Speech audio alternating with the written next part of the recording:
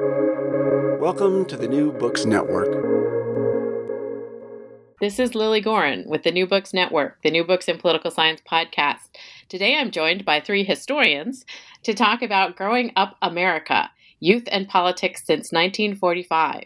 I'm joined by Susan Eckelman-Burgel, Sarah Fieldston, and Paul Renfro, who wrote this really fascinating edited volume about the United States growing up in the post-war period and our understandings of youth and adults during that period as well.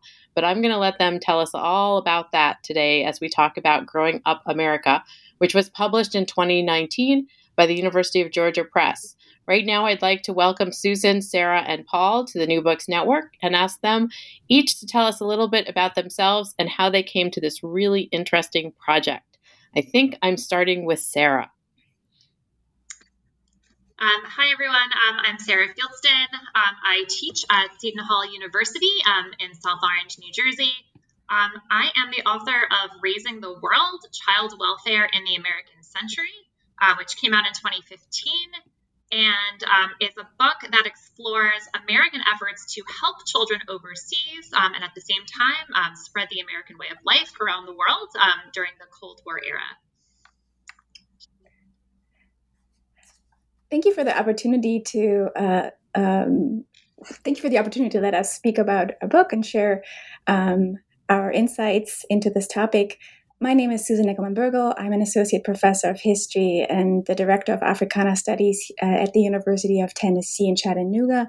And I'm completing a book-length manuscript provisionally titled Freedom Satellites, Children and Teenagers in the United States and Abroad During the Civil Rights Era. And I'm Paul Renfro. I am an assistant professor of history at Florida State University and the author of Stranger Danger, Family Values, Childhood, and the American Carceral State, which was published last year in 2020 by Oxford University Press. And I came to this project, actually, Susan and I kind of were first discussing the idea of an edited collection after we had served on a panel together at the Southern Historical Association conference in Atlanta in 2014, I believe. And shortly thereafter, Sarah came on board. She immediately expressed interest in the project, and we all kind of recognized that there was a gap in the literature on childhood and the recent political history of the U.S. So this is more or less what kind of propelled us to this project. And go ahead.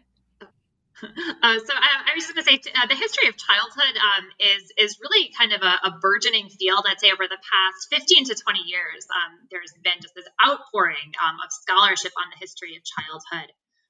But I think one of the things that the three of us noticed was that a lot of that work was not really exploring politics. It was not really political. And on the one hand, that makes sense, right? Because when you think of children and when you think of childhood, right? Childhood is normally thought of as apolitical, right? Children can't vote, right? They can't participate in formal politics. That there's this notion of childhood innocence. But in many ways, precisely because childhood is cast as apolitical, images of children are regularly marshaled by people of all political stripes from across the political spectrum. And even though children cannot participate in politics in a formal way, children themselves were political actors in all sorts of other ways.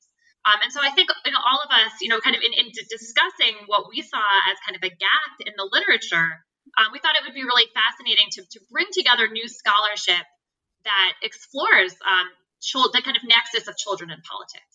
And then in many ways broadens our definition of what politics can look like.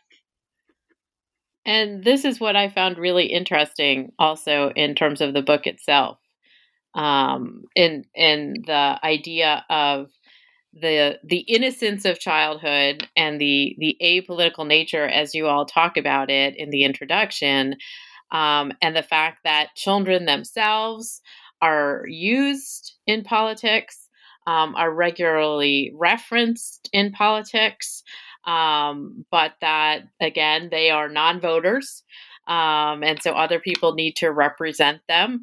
And you also sort of sectionalize the book itself into different discussions of childhood and children. But I just wanted to ask you also, because you're threading together two strands: the United States as a country no longer being a child, and also the idea of how children are thought of and the notion of childhood. Can you talk about those different components as the framework and also the substance of the book? I can start. I think it was important for us to integrate children's voices, as they oftentimes redefine politics. Children as actors in their own right deliver different ways for us to think about politics, oftentimes against progressive formulations and against adult prescriptions of competency.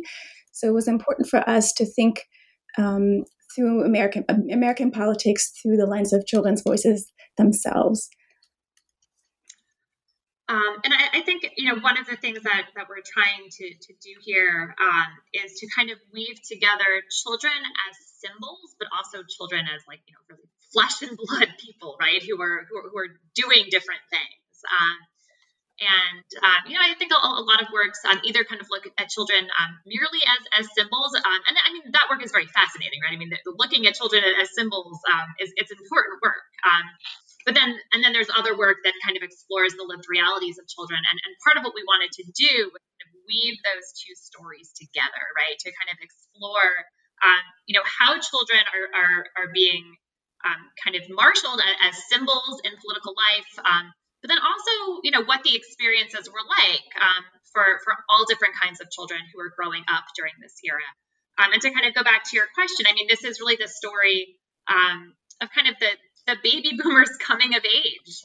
We start off right after World War II, and the volume goes through the late 20th century. So we actually have the baby boomers and their experiences during the height of the early Cold War, during the 1960s and all of the rights revolutions, during the kind of more conservative turn toward the end of the 20th century. And so they're actually, our protagonists are kind of, they're children. And then, by the latter chapters, they're actually the parents, right? And there's this new generation of children.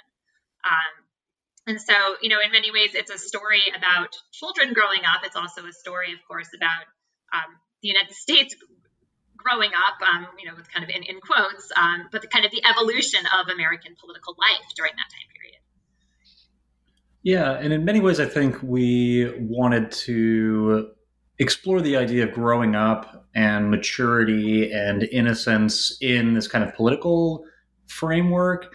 And I think kind of examining the idea of neoliberalism as not necessarily this kind of endpoint, but a point where we concluded the volume more or less, and how that kind of political formation is so premised on the individual and the family.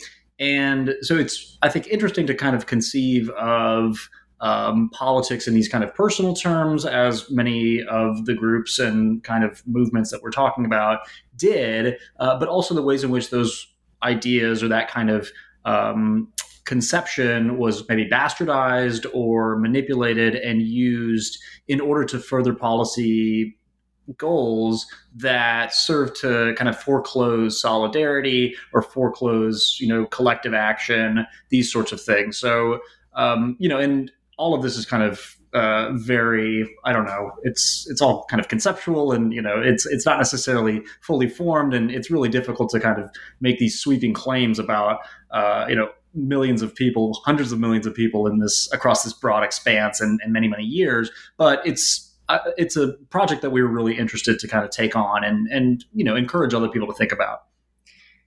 And in some ways, it's also very concrete, because the children's voices oftentimes very much contest and object to the very layers that adults have imposed.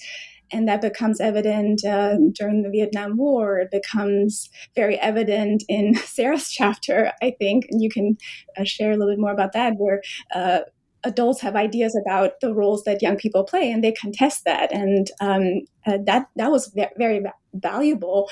And in the process, I think we've discovered that if we place children at the center of the stories, then the story doesn't hold quite as neatly together anymore either. It tells us something very different about how we narrate, or how the United States itself as a nation narrates progress, change. Young people are really at the center of dislodging that narrative, ideas. A chapter I helped edit in the section that I focused on, Andre Wan's piece, really shows sort of how young people, high schoolers in particular, are at the center of challenging the model minority, something that's been so exploited and operationalized, and to the disservice not only the community that was at the center of that narrative, but also in the context of communities of color across the board. And I wanted to ask you, as we sort of dive into this discussion of, as you say, placing children at the center of the narrative and how the narratives then get dislodged a bit, or perhaps they don't hold together, you break up the volume into 3 sections, and that they are historical contexts. And so there's the Cold War and the sort of rights revolution, and then the sort of the neoliberal, as well as voices that hadn't been heard of from as much in the final section. And I just wanted to ask about how you structured this book. Obviously, you are historians, and so it's following a historical trajectory, but also, how you parsed out these pieces in each particular section, and how you came to thinking about like children during the Cold War and how that was a unique experience and how they were used and how they adjusted to that time. Yeah, so I guess each of us kind of came to this project with our own kind of area of expertise, which is kind of what led us to this, to the way that we divided up the manuscript.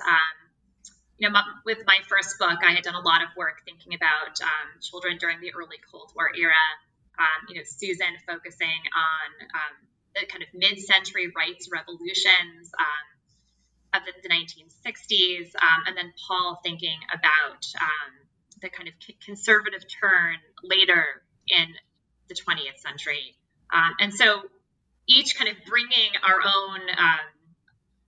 own interests, but also I think kind of 3 topics that are also kind of hot topics that a lot of, we all felt there was kind of a lot of like really interesting scholarship taking place around these 3 eras / themes.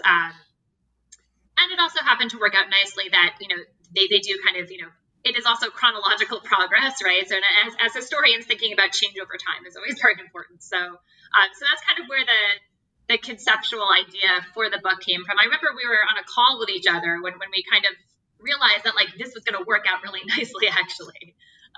And then we kind of, reached out to scholars who we knew were kind of working on topics related to these 3 themes. Yeah, it was actually a really organic process. We had several calls for chapters. In the initial call, many of these contributors had submitted their work and we were engaged. And as Sarah pointed out, it kind of built on our own expertise, and that's determined the organization of the book. And then we did want to highlight different areas as well. So we did have a second call because we wanted to make sure that areas that were not yet represented would be. Yeah, and just speaking about my section, there had been, I guess, quite a lot of conversation in the historical profession, since the early 2000s about the so-called rise of the right. And historians have begun, I think, to kind of push against that interpretation. And that's something that I really wanted to explore in that section. This is, as we've discussed, a story of change, but in many ways it's also one of continuity, or at least one of kind of symmetry on both sides of the political spectrum, if you want to conceive of it in that way. And I don't think that people have really considered how children fit into that formation, or I mean, people are beginning to, but as more folks are talking about reproductive politics, I'm thinking of Laura Briggs's work, for instance. I think that helps to kind of maybe reconfigure the ways in which people are conceiving of the political moments in which I think we still are or living. Really from the 70s on. So, age of fracture, neoliberalism, what have you. I think children and the ways in which children's images are operationalized can tell us a lot about that political moment. And what surprised me about the contributions in the section on mid-century revolutions was the opportunity to really rethink what we know about the social movements, whether it pertains to the periodization of the Vietnam War or the movement for disability rights, and who's really actually at the center of those conversations and how those conversations evolved. And also the limits of those conversations. I think the contributions in the section I was mainly responsible for was really striking. But also to think about politics differently. I think the section on social revolutions, we tend to gravitate toward the marches, and what that section provided was an opportunity to think about politics and the way we define it in general, and by thinking about correspondence, so the direct relationship between public officials and young people, and how coming of age materially manifest in that form. Science fairs, thinking about young women in science, that's a really critical way to think about politics as well. Thinking about youth organizations and how young people helped redefine notions of citizenship and political fitness, I think was really rewarding for us as a editorial collective. And I guess kind of shifting backwards in time now to think about the section on children under the early Cold War. I think something that's very striking is that on both sides of the Iron Curtain, we see political leaders marshaling images of children to prove that their way of life is better, right? I mean, children, I think it's no coincidence that children figure very prominently in Cold War propaganda, and not just within the United States. What had been less explored, and something that we wanted to explore in this section, were the experiences of children themselves, right? Who are living through this era, who, are of course, being told that they need to, help spread democracy around the world, and that the American way of life is better. And so what were their actual experiences like? And we focused on children who were participating in these international friendship programs. So they were writing to pen pals across the globe, and kind of what that experience was like for them. Some of them even traveled overseas in the late 40s to help rebuild bombed out schools in Germany, right? That's kind of a way of building this kind of post-war alliance with a former enemy. And I mean, they had some very experiences that they wrote home about, hanging out with former Hitler youth, how much fun they were having with them. I mean, just a very, very kind of crazy stories. Children who are participating, as Susan mentioned, in science fairs, in Boy Scout troops, who are collecting clothing and helping to helping their peers in other parts of the so-called free world build up their Boy Scout troops. And then we even have a chapter looking at home education courses that were being taught in high schools, and the kinds of messages that were being given to young people about how they could adjust their own personalities, how they could kind of transform themselves in order to help bolster American democracy. And this notion of kind of personal transformation as a route to political transformation, to these kind of larger societal changes. This is a theme that we kept on coming back to again and again across the eras, on the part of both liberals and conservatives, right? This notion that, through changing oneself, and of course, children are the most malleable, right? So they're often the targets of these kinds of projects, right? That by personal transformation, these kind of larger societal transformations can occur. And what we found, looking at primary sources produced by children, was that these messages were sometimes eagerly adopted by young people, and they were sometimes rejected. And there was sometimes a little bit of both, right? And sometimes children were kind of taking part in these larger political projects, but for different reasons, like not necessarily for political reasons, but because they could gain something from themselves, right? So this very kind of interesting story about children helping to kind of bolster the Cold War order, but also challenge it. Mm-hmm.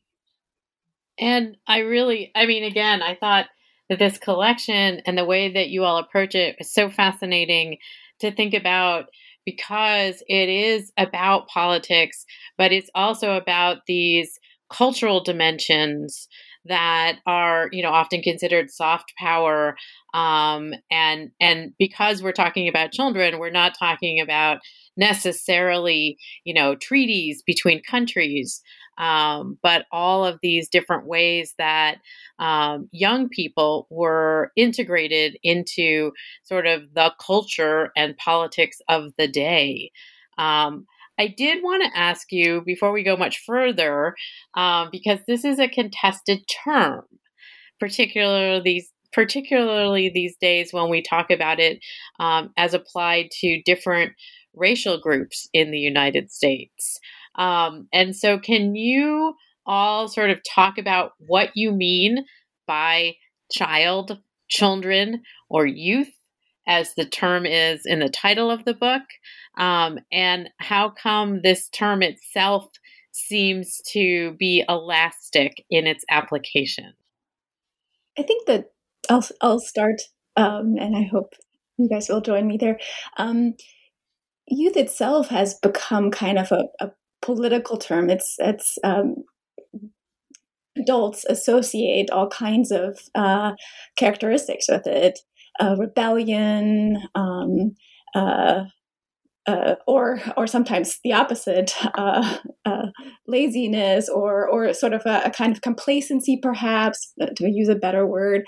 And what I found really powerful and unique about the chapters that we delivered is actually we also deconstruct the concept of youth and childhood and the way it's been deployed in politics. And oftentimes we rely on the youth actors themselves to tell us what they mean by how they define their own life, their own embodied experience. And then what we discover is that those terms actually rarely fit or are too neatly are restricting. And what we see, in fact, what we tend to do in the work in the volume is to think about the definition of youth as it's conceived by themselves. And many of the chapters also provide something a lot more critical, in the sense that we pay attention to different age groups within youth categories and highlight how that affects perceptions and engagement with politics. Youth demographics tend to be lumped together, and that's also kind of contributed to broader notions about youth, this sort of lumping youth and childhood and youth. And what this volume does is sort of counter that kind of lumping by showing that there's a cost to that, because there are age-graded interests and they are formulated in different ways. And we undercut the power of non-age, of majority citizenship too, if we tend to lump those together. And of course, I think there's always this lingering question: who gets a childhood, right? Like who gets to be considered a child? As we see, very sharply nowadays, and have also historically, right? Like a lot of that has to do with race, right? Youthful innocence is something that in popular culture and in politics is something that white youth, right, get to embody in a way that youth of color do not. Yeah, and in my chapter, my contribution to this volume, I talk a lot about white childhood innocence and the notion of endangered childhood and the ways in which that can be kind of employed in order to marginalize groups that have been historically marginalized. And most visibly, that takes place through the growth of the carceral state and other sorts of kind of punitive mechanisms of the state. And so I did want to ask you, this is one of the questions I get to ask editors of edited volumes that often elicits great input. You all asked colleagues that you knew or maybe you didn't know to contribute chapters as you sort of came up with this schema for the book. And so my question to each of you, since it sounds like you each also had responsibility for one of the sort of historical contextual sections, is what research most surprised you as these chapters were rolling in? And obviously, this is not asking you to define what your favorite chapter is, because they're all favorites. Having edited books myself, I know they are all my favorite chapters. But the question is really what, as you were reading a chapter, like, wow, I never thought of that. Or that's a amazing sort of understanding of what was going on. So any of you can start with what was most surprising in the research. Well, I can start us off. We can kind of go chronologically, I guess, through the different chapters of the different sections of the book. So reading Molly Jessup's chapter on life adjustment education was the first time that I had ever come across the term life adjustment education. I don't know if any listeners have heard of it either. But this was a curriculum developed and employed in public schools across the country during the 1950s. So, I mean, and this was extremely popular. And it was basically instruction on kind of how to behave socially. And so there were instructions on how to dress, how to relate to peers. There were kind of questionnaires that students were asked. They were asked to kind of give these questionnaires to peers and have them rate them on their likability, on their looks, on the way that they dress, and all of these things that one now would just think of as kind of superficial characteristics. But this was considered really important. And Molly Jessup found all of these really interesting reports made by life adjustment education teachers that were, sent up to kind of the higher ups in public education, reporting on the successes of this program. And not surprisingly, I mean, a lot of the material was focused on young women, right? And kind of, I don't want to say policing the behavior of them, right? But kind of really focusing on young women and kind of, how they could be reshaped in this way. And I think, knowing, what we know about gender roles in the 1950s, that's not particularly surprising. But it's just so interesting to kind of see the ways that these messages kind of get out on the ground, right? Kind of the way that young people were really, kind of indoctrinated into these notions of gender and notions of, how they themselves could behave. So that was one of the most kind of interesting and eye-opening pieces of research that I encountered. And I can build forward and chronologically. That's a very hard question because I would say I discovered something really special about each of these chapters, not only the ones that I was responsible for as part of the editing team, but I think what resonated with me, and I'll maybe two of the most unique things or interesting aspects that I didn't really know much about. I discovered in Annie Wan's chapter, and I brought her up earlier, her work on Asian American youth was really revealing because, again, the power of the model minority myth is so pervasive in American society and continues to be so pervasive. And the fact that these young high schoolers in particular, she identifies the high school as a very important site where young Asian Americans eschewed this external classification as a model minority, the assumption that people of Asian descent had overcome discrimination, achieved economic and educational success. But this is also a very timely topic, because what she really reveals is how many Asian American youth also were racially profiled by the police, and how, because of the model minority myth, they didn't always have access to the same resources to protect themselves, and so they joined that force to put graphite on in many ways those invisible fingerprints of these deep challenges. She also talks about tracking in high schools and how that puts Asian American youth in a particular category and creates divisions within youth communities of color. And what's interesting, that is also the catalyst then for many of these youth to join the third world movements and anti-war movements to restore those divisions that have artificially imposed that were supposed to divide communities of color.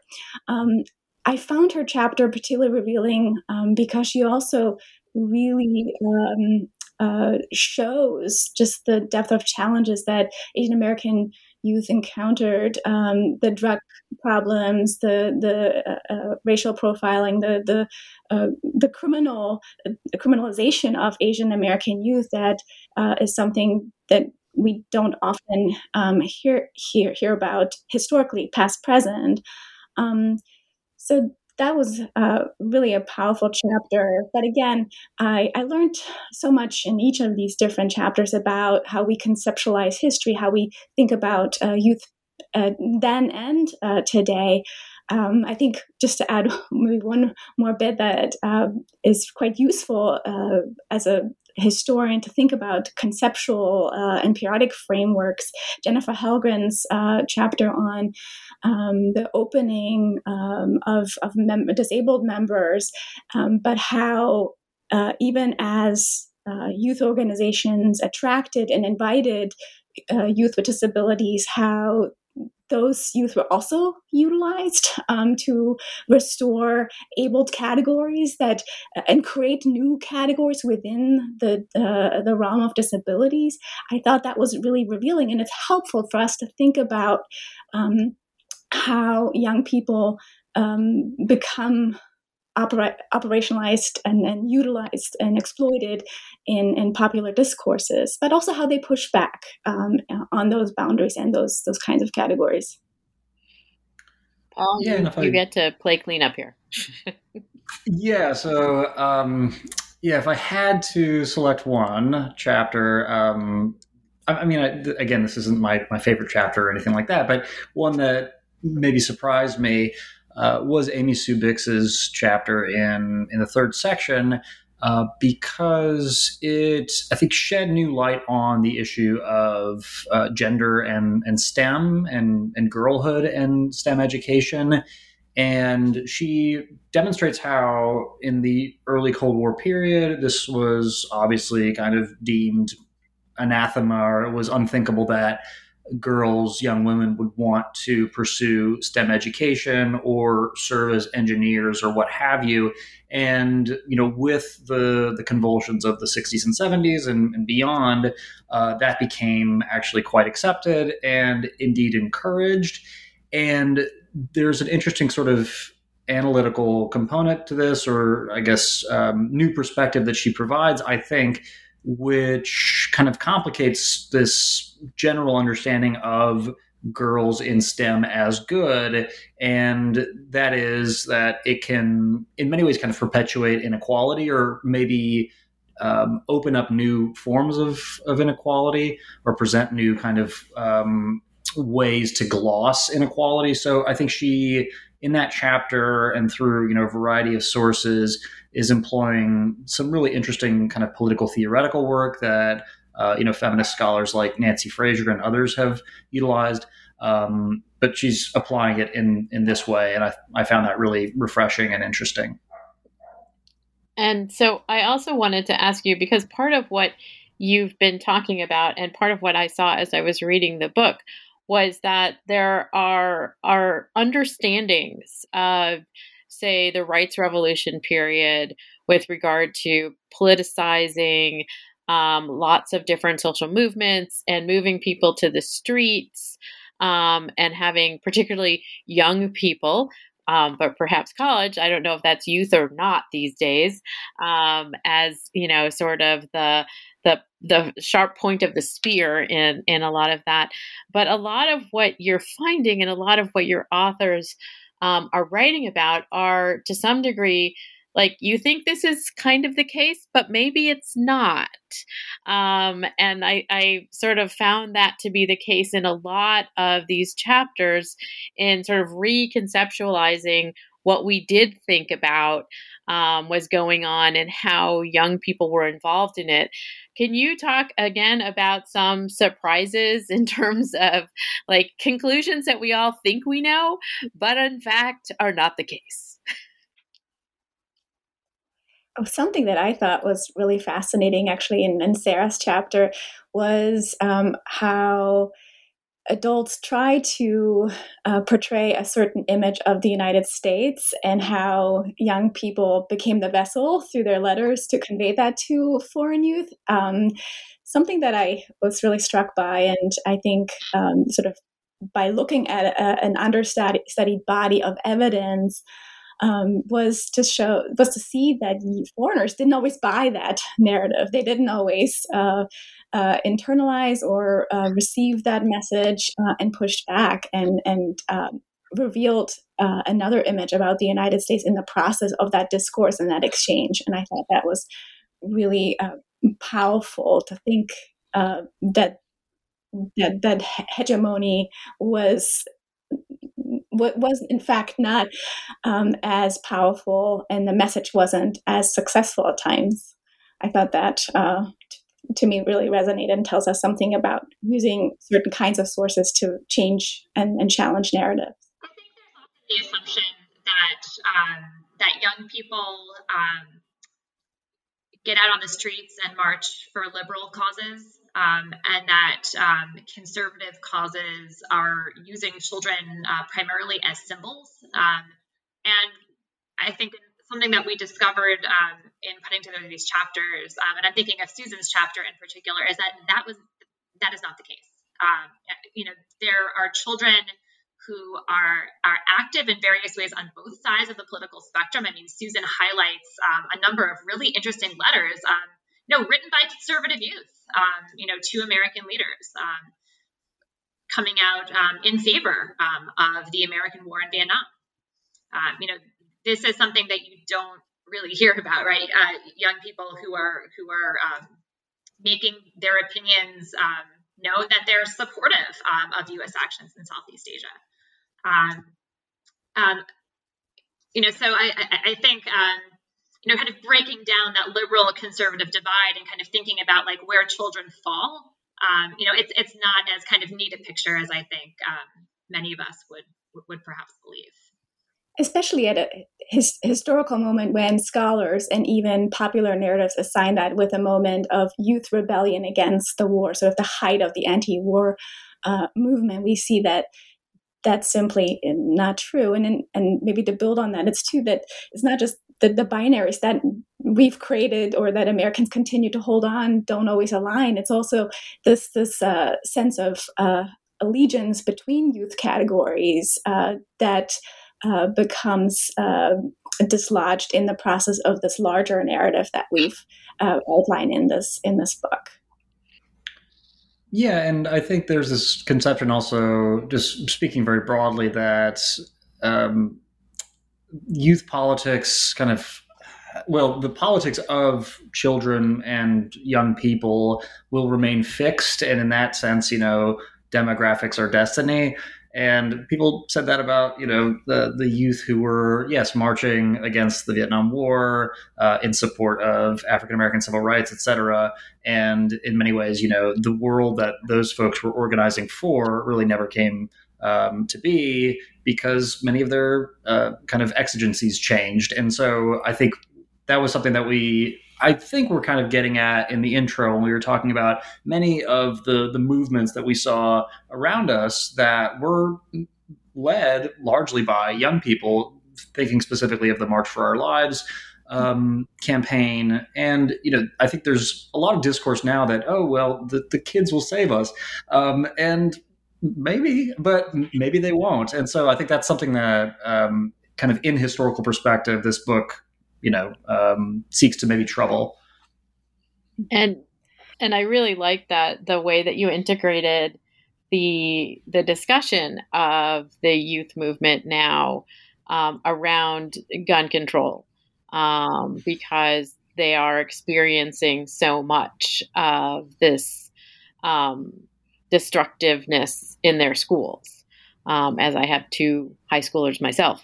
And so I really appreciated that, you're bringing in yet again another movement that has been spearheaded by young people. But as you say, it's not necessarily clear what the end result will be. Yeah. I think one other aspect that I was really struck by is sort of the moral anchor that we assign to adulthood. And in fact, that lies oftentimes with the youngest. Most recently, as of this week, I think we've been contemplating about the role of youth, especially with Donella Fraser's recording. I think journalists have paid attention a little bit more about what that actually means and the way we think about young people's role too. And I was struck at one of the journalists talked about the sort of the moral core that she exhibited in this moment. And again, what we see when we look at young people and their role, because she did help change something, potentially even the political discourses and the way Americans will proceed following the verdict of Derek Chauvin with police reform. Potentially, we could see this moment as a catalyst. And what I was struck by is by her testimony, where she adds something very powerful in this process, not just that she delivered critical evidence, but she also humanized groups who have been victimized. She reminded the defense and the prosecution that George Floyd was a father. And I think young people's voices are critical in humanizing people. Communities of color are critical in maybe recentering the moral core of the United States. And that goes back to something we brought up earlier about personal responsibility. And I just wanted to note that we are listening to one of our author's blogs in the background as well. So that's just the way the cookie crumbles these days. And I did want to ask the three of you, because this is a really interesting book and certainly one that took some effort to pull together. What is it that each of you, separately or together, are working on now in terms of your own research? I'd be happy to start off. I am working on a book manuscript titled Shopping for Empire, American Tourists, Consumption and Power After World War II. And it's a book that looks at the experiences of American tourists abroad in the 2 decades following World War II. And it looks at their experiences through the lens of shopping and consumption and souvenir hunting. I'm currently at works on a project tentatively titled Dying Young, that looks at the significance of youth death in the course of the 20th century and mourning practices, and how those practices also shape policy decisions. It's an early stage of the research, but I look at very for familiar cases like Emmett Till, but also unfamiliar cases like Eric Moore's youth who died in Chicago. And so I'm trying to think about broader notions of youth in the context of policy making, but also the role that youth death plays in that conversation. Much of my research up until this point has focused on youth activism, those central actors, but I thought I wanted to shift to the symbolic nature of youth, especially in the context of death. I would love to have each of you separately or together if you do have another volume. Oh, Paul, I think we have unmuted you, so please. Sorry about that. Okay. Yeah, so my next book project is going to focus on Ryan White and the politics of childhood and AIDS and sexuality in the 80s. And I recently signed an advanced contract with UNC Press, so I'm very much looking forward to writing that. Now I have to actually do it. But yeah, no, it's a really interesting story, and I hope to provide new perspective on it. Thank you. And I would love to talk to each of you separately about these when they are out. And I know, as I said, I'm a political scientist, you're historians, but these are all incredibly topical and political issues. So I hope that you will join me back on the New Books in Political Science podcast to talk about your work. Today I've been joined by Susan Eckelman-Burgel, Sarah Fieldston, and Paul Renfro to talk about their really fascinating book, Growing Up America, Youth and Politics Since 1945, published by the University of Georgia Press in 2019. I assume one can buy this book at the University of Georgia Press website. Is there a favorite brick and mortar store that any of you have that has a great online presence where one can buy the book? I've started purchasing books via book.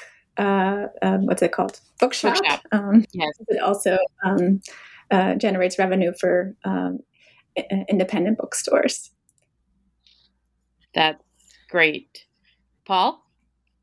Yeah, Midtown Reader in Tallahassee is a good one. A nice local bookshop. All right.